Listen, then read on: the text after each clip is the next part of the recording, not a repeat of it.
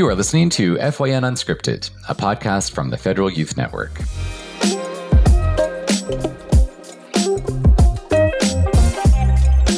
Join us as we explore some of the realities, challenges, and motivations of public servants working within the Government of Canada. All of our episodes are available in both English and French. Si vous préférez écouter en français, un épisode sur le même sujet est également disponible sur ce canal.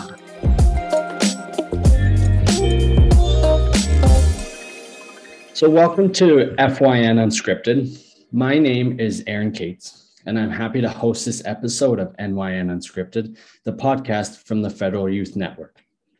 I would like to begin by acknowledging that I am recording this episode from Winnipeg.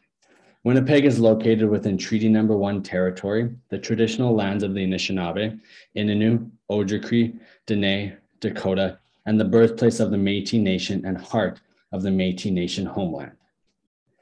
Today on the podcast, we're going to explore the concept of camping versus climbing. This concept can be summed up by the fact that sometimes throughout one's career, there are times when we are in the midst of a transformation, learning new skills, working hard, and moving towards our next opportunity. Climbing the ladder, but sometimes there are also times when we are looking for stability, security, and etc., and periods that we will refer to as camping. Basically, this concept allows you to imagine your career as a mountain hike. Yes, we want to climb the mountain to our personal summit, but this journey can also be interproceed with periods of camping where we can recharge our batteries to better undertake the next step towards the summit of our career. With our two guests today, we want to explore this concept and see how we can balance the two, to see how we can apply the philosophy to the Government of Canada. To accompany us in this discussion, I am pleased to welcome two seasoned public servants, Jessica Zeroual and Ericka Stephens-Rennie. To begin this conversation, I invite Jessica and Ericka to introduce yourselves and even present your career in the public service according to the times you have climbed and sometimes camped. Jessica, the floor is yours to begin, and Ericka, you can follow. Awesome. Thank you so much, Aaron and Ericka and Federal Youth Network for having me. As Aaron mentioned, my name is Jessica Zeroual. I am the manager for research and design operations at the digital experience and client data workstream at Service Canada. So my team is responsible for building the platform for Canadians to access their benefits and services. Now, I'll be quite honest with you. My career did not start as glamorously as many in the public service. I actually, in 2017, was working for a staffing firm. So I was working in the private sector in human resources. I had actually finished a master's. I had both domestic and international experience in research, both quantitative and qualitative. So it was a little bit disheartening, finishing your master's and not really having any GC prospects. I didn't really feel like going back internationally, which I had done in the past. I was trying to kind of really find myself here in Canada. So in the meantime, I filled my time with being a staffing consultant. And interestingly enough, one of my clients was at Employment and Social Development Canada. She was looking for a staffing consultant, and I was like, I have the perfect person for you. And in return, I would love to have coffee with you. So it was very customary for a person who is placing somebody in a department to have coffee with their clients. So I met up with her in about July 2017. So beautiful summer day, made my way to Phase 4 in Partage in Gatineau. And I remember her asking me specifically why I decided to work in HR. And I was very blatantly honest. And I said, nobody would hire me in the government, and I can't find myself a research job that's well paying. So I decided that this would be ideal. And in the meantime, I actually do a lot of pro bono work for the city of Ottawa. I do a lot of youth programming. I have been doing so for the last 10 years. And she was like, that sounds really awesome. I'm actually going to be changing positions, and I'm going to be a manager on the Prime Minister's Youth Service Initiative. And we're looking to staff an administrative assistant. Now, I know it's not ideal considering the fact you have research experience, but it could be a good foot in the door. Disclaimer, you have to apply for it. So I applied for my casual, and luckily actually left my 6-figure permanent job with benefits to take a AS1 casual contract in the public service. Is it a risk? Absolutely. I'll be the first person to admit that my parents, my friends, even my research colleagues and peers were just like, hey, Jess, this is like a really big risk and you're going to be an admin. And I was like, you know what? It's a start. And it was a fantastic start. And I actually have a lot of respect for administrative and clerical support because they are genuinely the backbone of organizations. Now, I will say I was a pretty terrible admin. I think my DG back then would claim I was also a bad admin, considering the fact that I walked into a meeting where they were talking about youth engagement, what they were going to be doing. And I was like, you know, I know you're not looking for an opinion here, but you might want to consider this. And this might be actually the best approach, considering the fact that young people actually have really fantastic ideas and really fantastic opinions.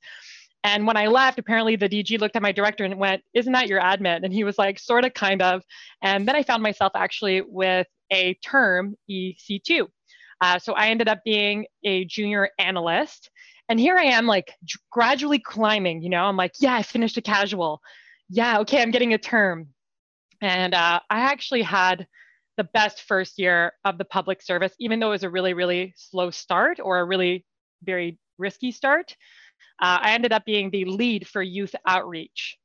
So I ended up actually doing all the engagement with young Canadians across the country. So I traveled to all provinces, all territories. Here I am like living the public servant researcher life. And, you know, by 2018, we announced a national signature program, you know, the Canada Service Corps. Here I am living the glory days. How the heck am I going to beat this? How am I going to find another opportunity where I'm really going to be able to feel like I'm genuinely contributing to the lives of Canadians? And unfortunately, my boss wouldn't make me permanent. And it wasn't something that he was willing to do because budgetary wise or what was going on in the organization. So I ended up finding myself in the innovation lab, and that I was climbing a little bit.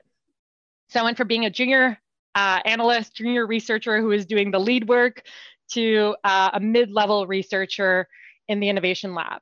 So I went from climbing quite quickly, and then I camped. I camped for about 2 years, and sometimes you have to camp, and that's because I had a lot to learn about government research. Yes, I had done field work in Rwanda and in East Africa and in Switzerland and in Canada for the nonprofit sector, but it was very different coming from government context. So I feel like I worked with the creme de la creme of researchers in the public service, which are now all dispersed. Everybody is in different innovation labs or innovation teams. But I learned a lot in the 2 years. So I camped because I needed to get that growth in order to maybe take on leadership roles and really know where in research I stood next to my peers.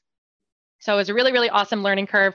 If I'm going to give you any career advice is it's okay to start at the beginning, even with experience, even with a degree, coming in with a humble desire to want to be better is actually going to make your work a lot better, and it's going to make your relationships a lot better. So I went from camping for 2 years, and then I actually had a short stint at TBS. So I worked on the future of work. I absolutely loved it. It was, again, a camp. It was a horizontal move. And I worked on some pretty interesting stuff with some pretty interesting people, and it was not the right fit. So sometimes you camp, and you camp for a short amount of time, and you're like, wow, I don't think I'm made for this climate. And you start questioning yourself in your career. And I think that's healthy. I think sometimes people feel like, ooh, I'm starting to question, everything is falling apart. But I think it shows true resilience. And if you feel like you're not building your resilience enough, focus on that. Because you learn to walk away from something that, you know, maybe it wasn't the right fit for you. Maybe they weren't the right fit for you either. Sometimes it's mutual. I like to think that. And I landed back at ESDC. So I used Twitter to tweet about how I was looking to connect with different public servants and knowing different work that was happening in the GC in relations to research. And I was lucky enough to have Sylvie Bérubé, who is an ADM at Service Canada reach out to me and she's like, I'm going to have a coffee with you. And we are totally cool now, which is really, really awesome to say, because she's absolutely lovely. And she put me in touch with Tammy Bélanger, and I had a great conversation with her. And I came back home. I call ESDC and Service Canada my North Star of the public service, because my North Star is serving Canadians. It's really trying to get them exactly what they need so that they can live a very fulfilled life. So I climbed and I climbed, and here I am now, 5 years later in the public service, a manager, which for me is where I will be camping for a little while, because I think it's really important to not zoom too fast. And I have to say, it feels pretty sweet to be in this spot and to be camping in a place where the climate is really good, the support is exceptional, and I get to do things that are not only deliverables for the department. I get to work on like culture, D&I, I'm teaching at the school. So there's a lot of really great things that you can do while you camp that sometimes we feel like, oh, I need to be climbing in order to get there. No, sometimes you just need to take in the scenery and see what can develop both in your relationships, you personally, with the department. And on that note, I'm going to pass it over to Ericka. So hopefully that was an interesting and non-linear way to say that it's okay to hit a few bumps on the road and try different things. So over to you, Ericka. Thanks, Jessica. It's so nice to hear that story from you. I love how closely you stuck to the metaphor. I'm going to try to do the same, but we'll see if I do as well as you. So thanks again to Finn and Aaron for hosting this. It's such a I think such a neat conversation, and one that I certainly have grappled with and felt varying degrees of comfort with over the course of my career. So off the top, I'll say I'm joining you from the unceded territory of the Shinaiks peoples in the lands colonially known as British Columbia. I became a public servant right after doing my master's at U of T. And it was just, for me, it was like just one of many jobs I was applying for. I had worked for a city building organization in Toronto, now called Civic Action, which is an incredible organization, and really thought that would probably be where I'd make my career. But I'd done my master's in policy and political science. And when TBS came back with an offer to join their development program, I kind of thought, maybe I have like some sort of professional, sort of like, not an obligation, but like I'm a political scientist. I should dabble there and just like see if maybe another level of government was of interest to me. So that's how I joined. And I'll say, it was a development program, so it did have climbing in it. I was able to sort of increase my position level a number of steps within only a few years. And I would say if you're new to the public service and you can find your way into a development program, I think those are great ways to climb within the stability of a program. Many of the programs are like this, and in that, like my experience was that I had this incredible set of colleagues and an organization that was really geared towards helping the people in the development program kind of thrive and grow in their careers. And so there was this sense of stability, mentoring, coaching, a real desire to see us succeed. And at the same time, that climbing. So that for me, that was a great landing point. I was at the Treasury Board Secretariat for, I guess it was 4 years. And then in 2011, a coach asked me, what would you do if you weren't afraid? And so for me, it was just really clear. I would move back to BC, where I was born, where I'm from. And so that year, my partner and I set a goal of moving back to BC by the end of that year with jobs, or January 1st, the following year without jobs. Given the Vancouver real estate market, we were both very, very lucky that we did land work. So I moved to Vancouver in October 2011 to take a job at Fisheries and Oceans, a really interesting place to land in British Columbia, because I think DFO on both coasts is just such an important, a service to Canadians in that coastal context. So it was a really neat way to land and experience the things that were important in the region. So it was a neat introduction to the different kind of Indigenous conversations with Indigenous peoples that we were having on the coast. The importance of like looking at and wrestling through the policy implications of fish, aquaculture, fishing allocations.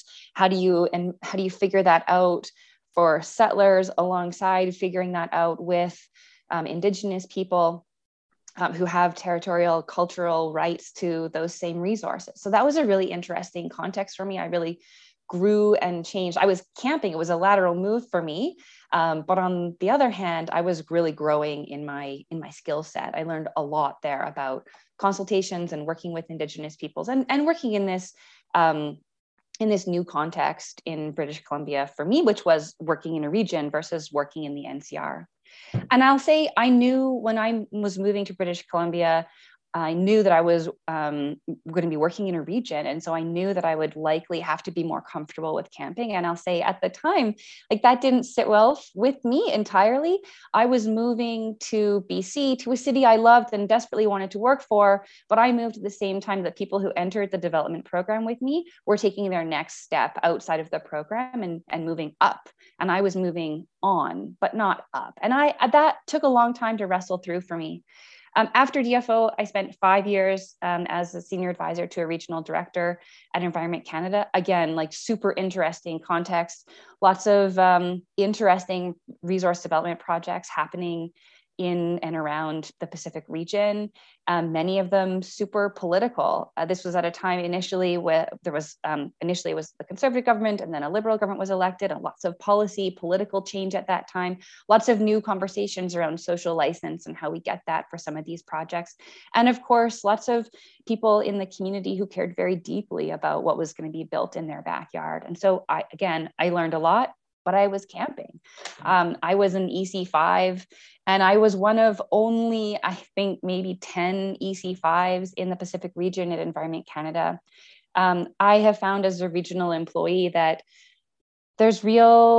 managers are faced with real challenges around how to help people advance in their careers. I was applying to various competitions and getting in the pool, and then finding that the position was then given to somebody who was already working at that department. It wasn't that I was less qualified, it was that they were choosing a known entity and someone who'd, in lots of cases, been there for a long time and had kind of felt like maybe a safer option for that manager, or a way of doing sort of like retention of their current employees. And that's legitimate. As when I've been a manager, like I understand that. But it again was just like, I needed to be really comfortable with camping and for finding opportunities while I was camping to go on, let's call them day hikes. So during that time, I had some amazing opportunities, including a short-term micro mission. It was full-time, but short-term micro mission supporting a deputy minister committee on policy innovation. I had my 2 children during that time, and I did some amazing things outside of work as well, including co-founding a multifamily housing development company. It was a $14 million project, and we built 31 units of housing in Vancouver, which is like a real victory. So, that's like for me, that experience outside of my work was totally like side hustle. That was where I was stretching and growing and climbing at that period of time. And frankly, the fact that I was camping in my job enabled me to do those things outside of work. And that's something for me, that was a big lesson, and one that I have come to hold dear as I realize that there are lots more things outside of work that I want to do. In 2017, I became one of Canada's free agents, and this ended up being my exit from Environment Canada. I couldn't find a way to get to a higher level position at Environment Canada, and I wasn't having a lot of luck doing that elsewhere in Pacific region. But I became one of Canada's free agents. Since then, I've worked in 7 different organizations and have had this incredible ability to enhance my skills and learn new ones. And I've done everything from running large-scale events, writing policy and reports, developing new programs, working on teams, working alone, redesigning internal processes. Like, it's run the gamut, and it's been an incredible ability to grow and change. I think in some ways you could see the free agent program as camping, right? It's, on the one hand, it's not a development program. And on the other hand, I have had the opportunity to act at higher levels than my substantive. My substantive has remained the same during my time as a free agent. But for me, it's really felt a lot of the time like climbing. And I did a couple of like climbing for a couple assignments in a row. And I sort of realized that I needed after that to camp. Like, I'd been working initially on a large scale event. And if you've ever done event management, like, it just is total hours suck. you end up working like 2 full-time jobs in the immediate sort of lead up to the event. And then the aftermath, everyone else goes home and you're like, oh God, let the cleanup begin, right? And so I think that for me, I discovered like I actually needed camping to restore and recharge. And so for me, a pattern that I have found works really well is I choose work that gives me a little bit of a stretch. Maybe I'm learning something new, I'm applying skills that I've only newly learned. And then after that, I frequently choose work that allows me to settle in. So for me, I love biking. For me, I compare it to like, you go for a big bike ride or maybe a run and you really exert yourself. And at the end of that, you don't just like, keep going and go for another one. And you also don't just like put your bike on the shelf and like sit. I mean, maybe sometimes you like sit and have a drink or whatever, but the best practice really is to like do some stretching, some yoga, maybe like tell your body it's time to chill and integrate that big workout that you've done. There's a lot of good lessons that come out of the like adult learning space around the importance of reflection after a stretching experience. And so I've taken those to heart and I really try and do some big reflection, journaling, and sharing what I've learned after I've gone on a climbing experience. I would say, like Jessica, I've been incredibly lucky to find mentors, coaches, colleagues all along the way. And for me, they've been really helpful at helping me think about whether I'm climbing, when I'm camping. If I'm camping, do I want to stay? How much longer? What opportunities might there be within that camping? That might also be stretching. And so I would say in all of this, it's just really important to look to your network for really good questions that they might be able to ask you to help inform your decision-making. And I think over to you, Aaron, on any questions you might have now.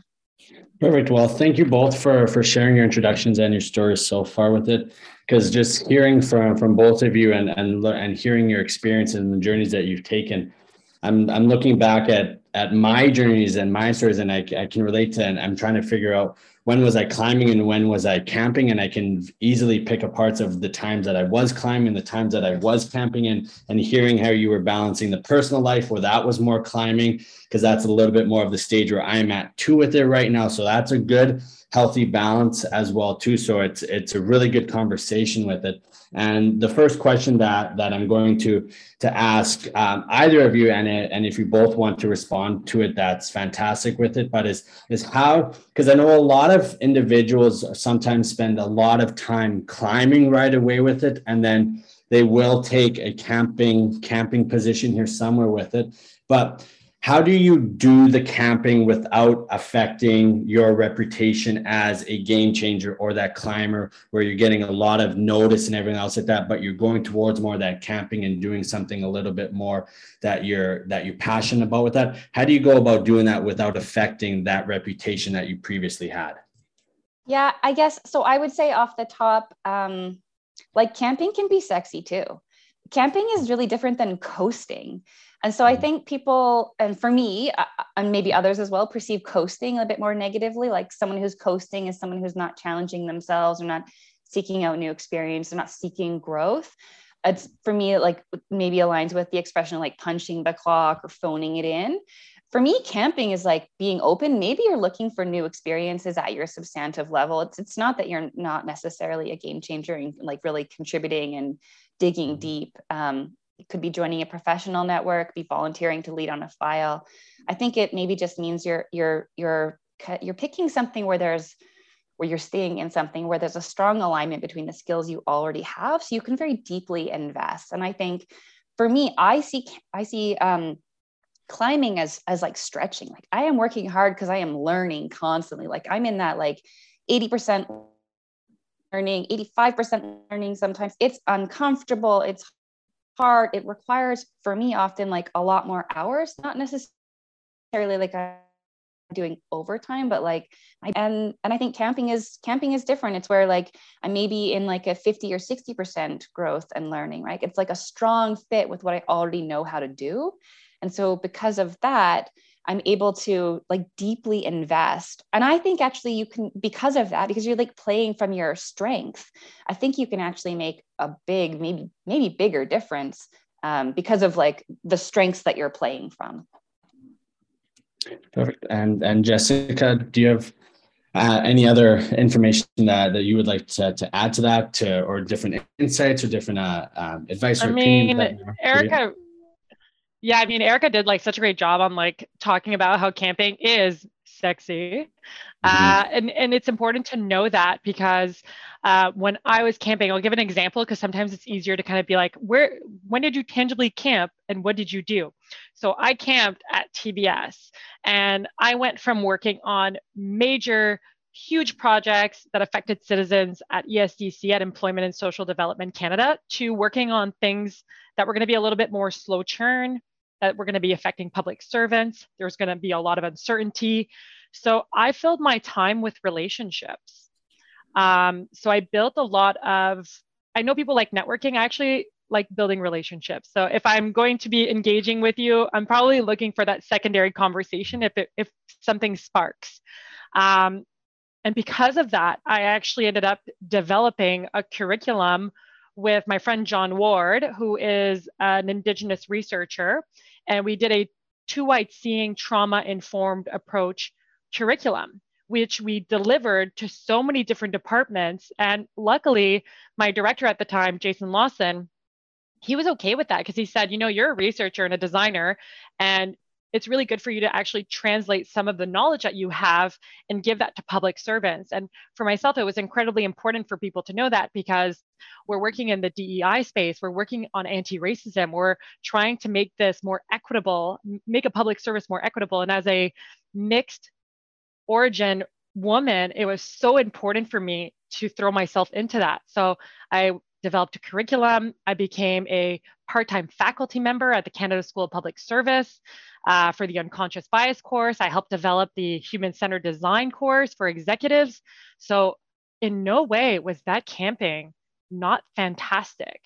And like Ericka said, that climbing, it's a learning curve. I have been captain of my volleyball team in the States. I have been in a lot of leadership roles, but being a manager, it is no joke. And I have a lot of respect for my colleagues. I have a team of like fiery public servants that are equally, if not more passionate about service delivery and service delivery to all citizens. So managing that and making sure I have the skill set, but also the ability to support them, that climb right now, it's equally as challenging. But camp and climb, know that there is time for both. And I really liked what Ericka said when she shared about her journey. It's really important to have balance with your external, like non-professional life. I find it so incredibly gratifying to serve my community. I recently filled out a Title IX, which is something that's in the States that gives people equal opportunities, women and men equal opportunity to play sports. I recently filled out a profile for that. And somebody said, what is the greatest thing that you did since undergrad? And here I am like listing out like what I've been doing, what travels I've done. I've gone to Kilimanjaro, I've walked the Camino de Santiago. And my response was serving my community. And it really is, building houses, finding people affordable, everything from food security to housing to clothing. My main focus has been young people. So even though I worked on the PM's Youth Service Initiative and actually took a break from that in my actual life, I went back to it. And it really serves the work that I do, because it really balances out. You shouldn't be all focused on your work. Like you shouldn't hopefully all be focused on just your personal life and collecting a check. It's about striking the right difference with your climb and your camping. Yeah. Perfect. Well, thank you for that, because I know it's really the hardest thing, because is trying to find that balance with the two, because you may always want to be climbing all the time, or you may always be camping, and then it's tough to really find that balance. Because I know currently for myself right now, I do have a good balance where in the professional life, it's more or less camping in the moment with it. But in the personal life, it's more or less climbing right now. So finding that balance is tough, because at times it does feel like you are working 2 full-time jobs at times with it here.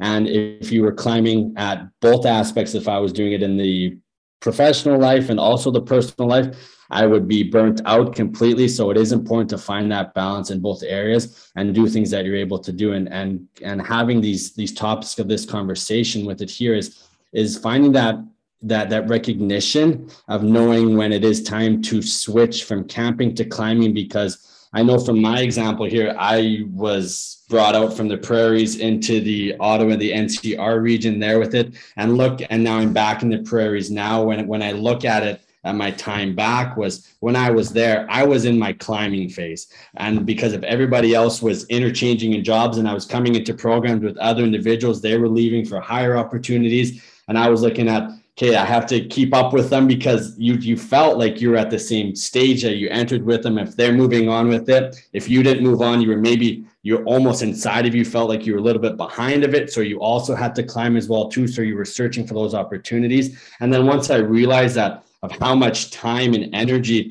that is spent in doing that, I decided to say, you know what, I need to go back to do a little bit more of what I want to do with it here. And I found an opportunity within ESDC as well too with it here, where I'm working on connecting with my Indigenous roots here with it and being a little bit more. And I'm very, very happy to be essentially camping in this field and in this area, because it's allowed me to slow down and be a little bit more authentic to myself and to what I want to do with it. And having that recognition, it didn't come till later, or at that moment when I took this opportunity to come back. But I wanted to ask both of you there was how did you recognize when it was time to go from that switching of camping to climbing, or climbing to camping? Maybe I can start with this one. You know, one thing that I recommend everybody doing, and I know it can be tough for some more than others, is find yourself your circle of care in the public service, which includes allies, mentors, and sponsors. So for myself, I am surrounded by incredible and predominantly visible minority women who understand my experience. And instead of having to like always explain the challenges or justify myself, because it's acrobatic sometimes for people from employment equity seeking groups to kind of progress in your career, it's nice to kind of be with certain people you don't have to justify yourself. They fully understand what you're going through, and they're there to kind of like navigate your path. So I've become that person for my mentees or the people I sponsor as well. But when it came to really understanding what I need to do, I usually go to those people. And they're all at different levels. And interestingly enough, some people that I consider my mentors are younger than me, or might be a level or two lower than me, or in a completely different classification or work. And that's because they probably have something that in my mind we can exchange. There's that duality, and it's really, really nice. So for me, it's mostly having those conversations and doing that self-reflection as well. Sometimes I like to tell people like, go with your gut. But I also like to say like, go with the facts. You know what I mean? Like, be very honest with yourself. You know, Aaron, you mentioned the fact that you were like constantly kind of trying to compare yourself, and then you found the fact that you should just be true to yourself and be authentic. Like, you're still so early on in your career, and the fact that you've gotten to that realization, it's going to be incredibly useful for you. So for myself, it's kind of like the same thing. Like, I was never one to compare. I'm like number 3 of 4 girls. So I was always the really weird, awkward, shy one. So the biggest thing for me was, how does it feel right for me? You know what I mean? And like, okay, like, let's be honest with ourselves. What are the true pros of being here? And what are the cons, and how are the cons affecting me and harming me? Because sometimes I've stayed in places that have actually been harmful to my personal identity. And it sounds really aggressive for me to say that, but it really was. It was like, you value this, yet you're staying here because you think this is going to help you move ahead, but you're going to have to recover from that harm when you leave anyways.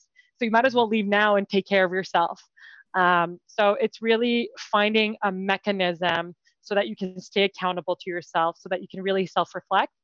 But also, really importantly, like I mentioned before, surround yourselves with people that are going to take care of you, you know, that are going to, and obviously you're going to do it reciprocally as well. But I just want to say I'm incredibly grateful, and hopefully they'll be listening to this and they'll know who they are. But mentors, allies, and sponsors, a big thank you to you. If I am 5 years into my public service career, and obviously I had a whole life beforehand that we did not talk about, and a whole career beforehand, but those 5 years have been tremendous because of those people believing in me sometimes more than I was believing myself when it was coming to the climb. So, Eric, I'm a little bit curious about you.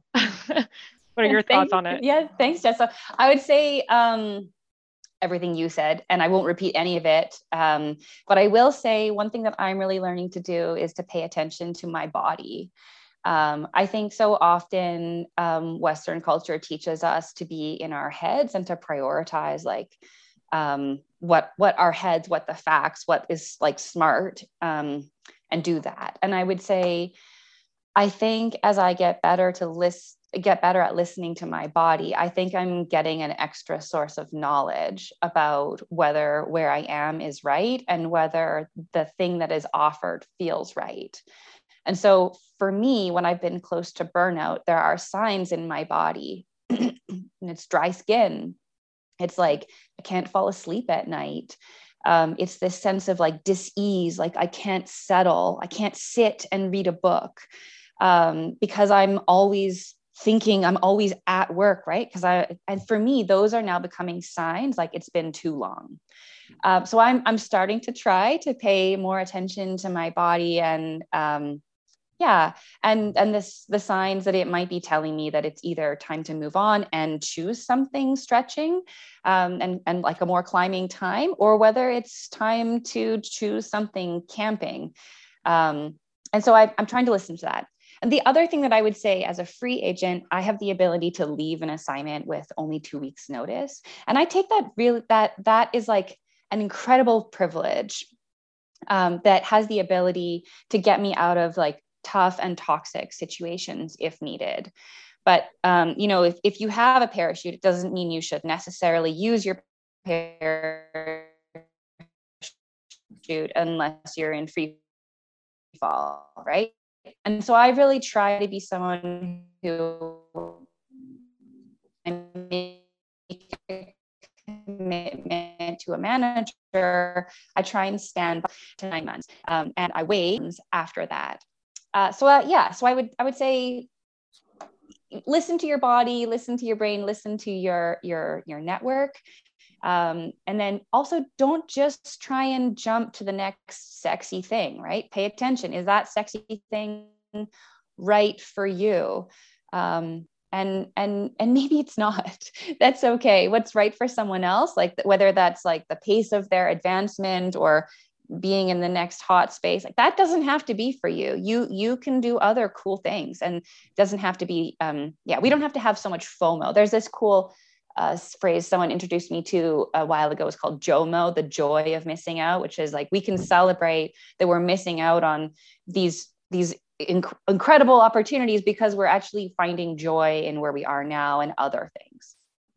I might have to start using that new term with it around you, because I can relate to that as well too. Sometimes there is where because you're so busy doing everything else, so that if you're missing that thing, there is that joy within inside of it.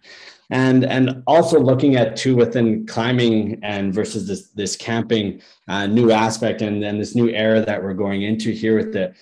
Back previously, I know a couple of years ago, whenever I was talking with parents or with colleagues, there would always be the traditional way of climbing would be moving vertically here with it. But for some individuals such as myself with it there, and the world that I was in, like my classification, my occupation group is a PE with it there. And for us, in order to climb into there, we have to have a bilingual aspect in order for us to move up with it at that point. And so I knew it at one point there, if I was climbing into there, I would have reached a blockage point where I would have not been able to progress any further with it. So it wasn't necessarily looking at more of that vertical climb anymore, was now seeing more of a lateral climb in order to get around this blockage in this corporate ladder, this government ladder that we're all trying to climb with it here. And so I noticed an area that where I was able to go to it. Whereas if I took a lateral opportunity into the Indigenous work that I'm currently working in now, I was able to bypass that blockage and continue on moving up in my climbing professional life here. And so today we are seeing more and more of individuals taking those lateral moves to grow within their work, within their personal lives, to avoid those blockages or to avoid those barriers that have been set in place there with it there. And I wanted to ask both of you there, what do you think that when we see more and more individuals taking these lateral opportunities here is causing this change instead of just going for the traditional vertical climbing route? Yeah, thanks. I love that question, Aaron. I would say in terms of like a societal trend, I'll say, I think we've all seen changes over the COVID-19 pandemic where people have just realized what's important to them. So maybe that's hobbies, it's volunteer time, your family, more travel. Maybe it's some like personal work you're trying to do, right? Healing from trauma or, right? I don't know. Maybe it's a side hustle. There's lots of evidence right now about, you might have heard like the Great Resignation. It's such a fascinating thing that's happening across lots of parts of the world where people really are just saying like, yeah, that job that I don't need that anymore. I'm just going to make my own way. And I think that's so cool. We're leaving like good permanent work. We are saying to the golden shackles, like enough with you, off. I'm gonna shackle myself to the things I love, and we'll see where that takes us. So I think that that's great. Maybe that's camping. In lots of cases, it's not camping. People are starting their own businesses. Like rates of entrepreneurship globally are way up throughout the pandemic. Like it's a beautiful thing. And I think the Great Resignation, while it might be scary for big organizations, frankly, including the government of Canada, I think we just need to wrestle with it and figure out, how do we figure out our workplaces so that we have an offering to these potential employees that makes it worthwhile for them to come back. And I think that pressure on the system is really good. Related to that, I would say for me, one of the reasons that I've stayed camping at now like largely an EC6 level for a while is because I, like many of my colleagues, have watched incredible and mediocre EX1s and 2s work an incredibly large number of hours. And frankly, like most of them are uncompensated because they're not paid overtime. And so for me, a number of years ago, I started to wonder if that was for me. Like, do I want that? Or do I want to, like, if I'm going to work overtime, I'm putting that in quote marks because my volunteer hours are in some ways like I'm giving away labor for free, right? But I'm doing that to organizations that I love and who depend on free labor to get their work done. And I think the government of Canada should not depend on free labor. So I still have a lot of wonderings about that. I've not closed the door to the idea completely, in part because I really, really love managing people, coaching people, mentoring people. But I'm really cautious and curious about whether I'd have the same quality of life that I have now if I was an EX1. Yeah, Jess, so curious about how you might be wrestling with some of those same questions as well. It's something I've been thinking about so much. And I we think about horizontal moves being bad, but I actually don't think horizontal moves are bad at all. I went to 3 different jobs at the same level and felt different at each and every one of them and gained something completely different at each and every one of them. And, for myself personally, there are things that are really important for me in order to go to a place and want to work there. And there's a position that was incredibly interesting to me, and so many people were pushing me towards it. And I ended up saying no, because when I was in the interview, I asked the hiring manager and that team what they were doing to ensure that they equipped and empowered employment equity seeking groups. Because I found that I've been completely failed by the system, because I would have to find a mentor. I would never be able to get it from my direct supervisor. Their experience was not my experience. So it was really hard for them to probably equip me. And unfortunately, their answer was, well, there's these networks you can join and they can help you in your journey. And I just didn't feel like it was sufficient enough. And then I followed up with a question and I said, what are you doing in the DEI space with your own staff to build your own culture? Because workplace culture is really important for me, because I've worked in a lot of toxic environments, both in the private sector and in the public sector. And when they weren't able to answer, I was just like, if you're not wrestling with these questions, even if you're just like, we're wrestling with it right now, but it's uncomfortable and we don't know what's going to happen, but we're going to keep trying to advance and work together. I don't want to work there. And I know that a lot of my friends and peers feel that way. We would rather stay at the same level in a healthy work environment with work-life balance and where we're able to not just grow professionally and personally, but socially, like in all these different aspects. So yeah, it's not about the pay. Like it's about really what we're valuing. I'm really happy that people are geared towards that. Do I think some people are taking advantage of the fact that some people are choosing it that way to move their way up? Yes, I'm seeing that happen, and I find it to be really unfortunate because maybe they're not ready for leadership. Maybe they're not ready for that next move. Personally, I don't care. It's not my journey, but I do admire those who are like, I'm going to stick to what is important to me and what is important to my communities.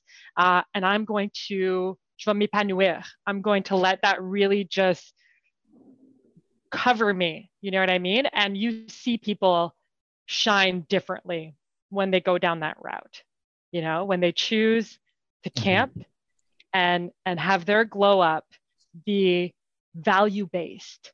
When they're like, yeah, I'm really living my values. Like right now, I have to say in my job, I'm living my values. Is it perfect? No, as a researcher in the government of Canada, it can be a little bit chaotic, okay? But I'm living my values and I'm living my values with my colleagues. And that's pretty unique. That was not done there before the pandemic. That was not something I experienced before the pandemic. Good question. It's like the, you know, there used to be that credit card company that would have like the cost of various things and then be like, you know, XYZ priceless. I feel like that there's like this culture piece at work. It is absolutely priceless. And when you find it, I will say it can be very hard to leave it. So for me, sometimes I've camped probably longer than made sense for me in terms of like stretching and growing my career, because it was so hard to choose to leave a culture that was incredible. Yeah. And workplace trauma is real. Like that's one thing that I think we actually had to reckon with collectively in the public service during the pandemic, because we went from being so routine. Okay, I go from home to the office. I'm at the office and then I go home. And I don't know about you. Because I've spent so much time engaging with the public, engaging with people, I didn't realize how much trauma had compounded about like just the workplace and what I allowed in my own personal space, in my own personal energy. And I feel like other people I've talked to went through the same thing, and they're reckoning, and they're like, I want to heal. Like, it's nice to kind of hear people say, I want to heal and really just be my true authentic self, instead of like, yeah, I'm trying to be an EX1 by the age of 32.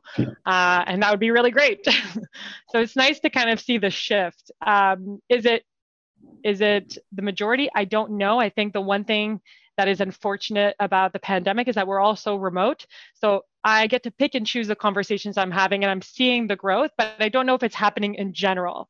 But I hope that the government of Canada reckons with the future of work being kind of not only collective, but also people self-healing, people trying to build something that is healthy and sustainable. That's what the future of work is, in my opinion. Yeah, Ericka. I'd love to just like add just like one tiny thing, which I've left out from my story, but I think is relevant here. And that's that for me, something that I've also done from time to time is I've worked an 80% or a 90% schedule. And I think that can be a really amazing way to take care of you, or to take care of your family, or to take care of other organizations and people in your life. And so I guess in some ways that might align with camping. It also might be, and I've used it this way before as well, a way to experiment with a climb that you know is going to be fatiguing, and to structure your schedule in ways that you'll be able to do the climb over that long haul. So I would say that's a conversation you can have with your manager, and lots more managers are open to that kind of thing now post-pandemic, is like different kinds of schedules, whether it's part-time or putting more hours on fewer days, because I think we've discovered where it's worked well, I think we've discovered working asynchronously has a lot of benefits. And so I think that there's more openness to that. I hope there will continue to be more openness to that as we navigate a possible return to work site within the government of Canada. And I know that that's one of the things when we think about creating a value offering that might entice people to become public servants, it has to include flexibility. It has to work for their personal lives too. And one of the final questions that I know listeners are probably going to be having on their minds is looking at that next opportunity. If they are taking that camping job or that camping experience for a certain period of time with it, but they are trying to get back into the climbing aspect with it, and when they go and submit their resume and they go to the interview and they sit down with that hiring managers and they view it, and that manager sees that candidate spent some time camping with it there, what would be your advice for those individuals when they're going into those discussions? Is how do they go about explaining that time to that hiring manager that they went for that camping experience versus that climbing one? Jessica, do you want to go first or do you want me to? You go first. Okay. So I would say when you were talking in part, I thought about parents or people who do elder care. They sometimes take time off from the workplace. It's the same kind of thing, right? How do I explain that I've either stayed at one place or potentially have a hole on my resume, which is, in some people might see that as I'm putting this in quotes, a worse problem. And I think the advice on that has always been, and I think it's good advice, to talk about what was actually happening there. Be honest about the skills you were learning.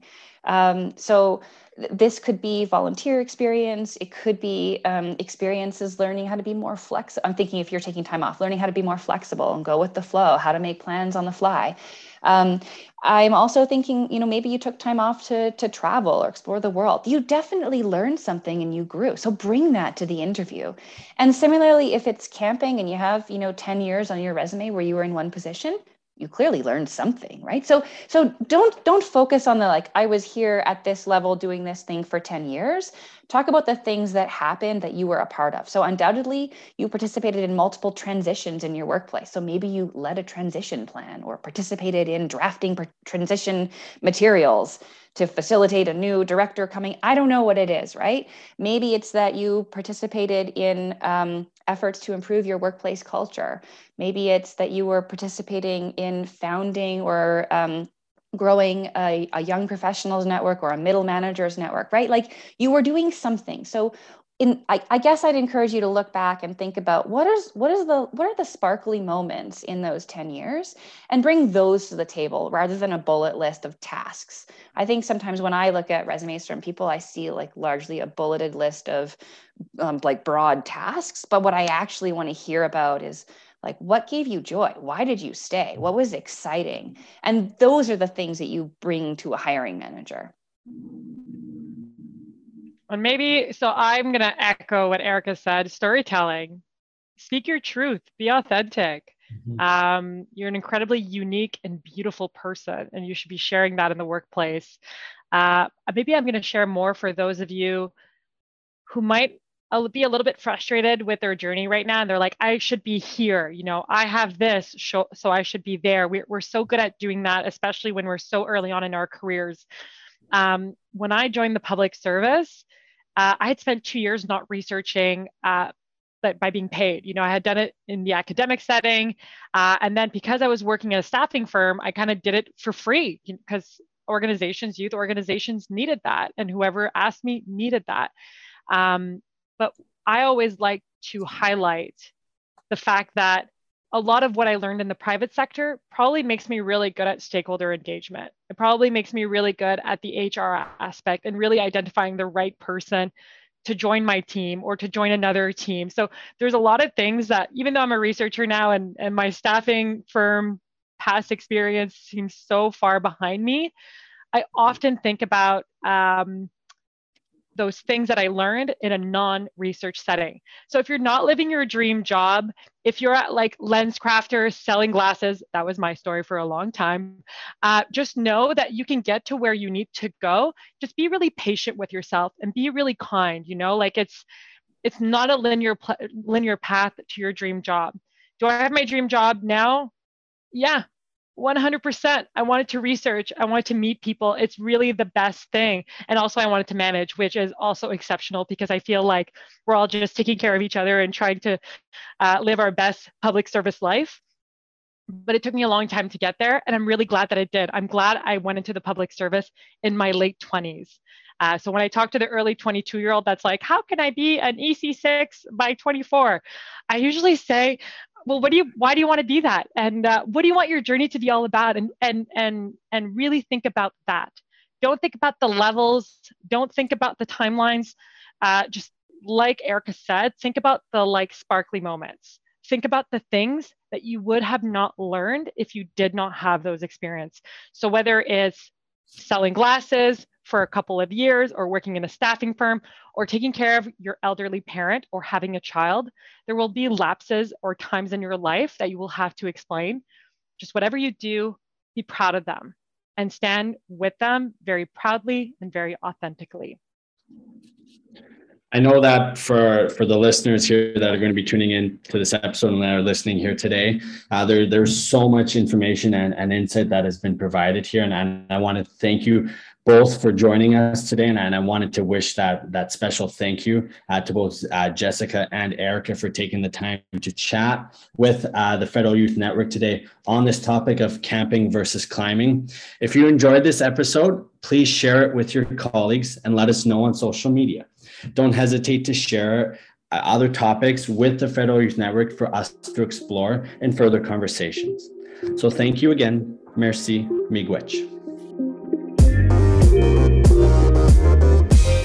Thank you for listening to FYN Unscripted. If you enjoyed this episode, please share it with your colleagues. Visit the Federal Youth Network social media channels and share with us the topics you would like us to cover in our upcoming podcast episodes. To make sure you don't miss an episode, subscribe to FYN Unscripted on Apple Podcast, Spotify, or on your favorite podcast player.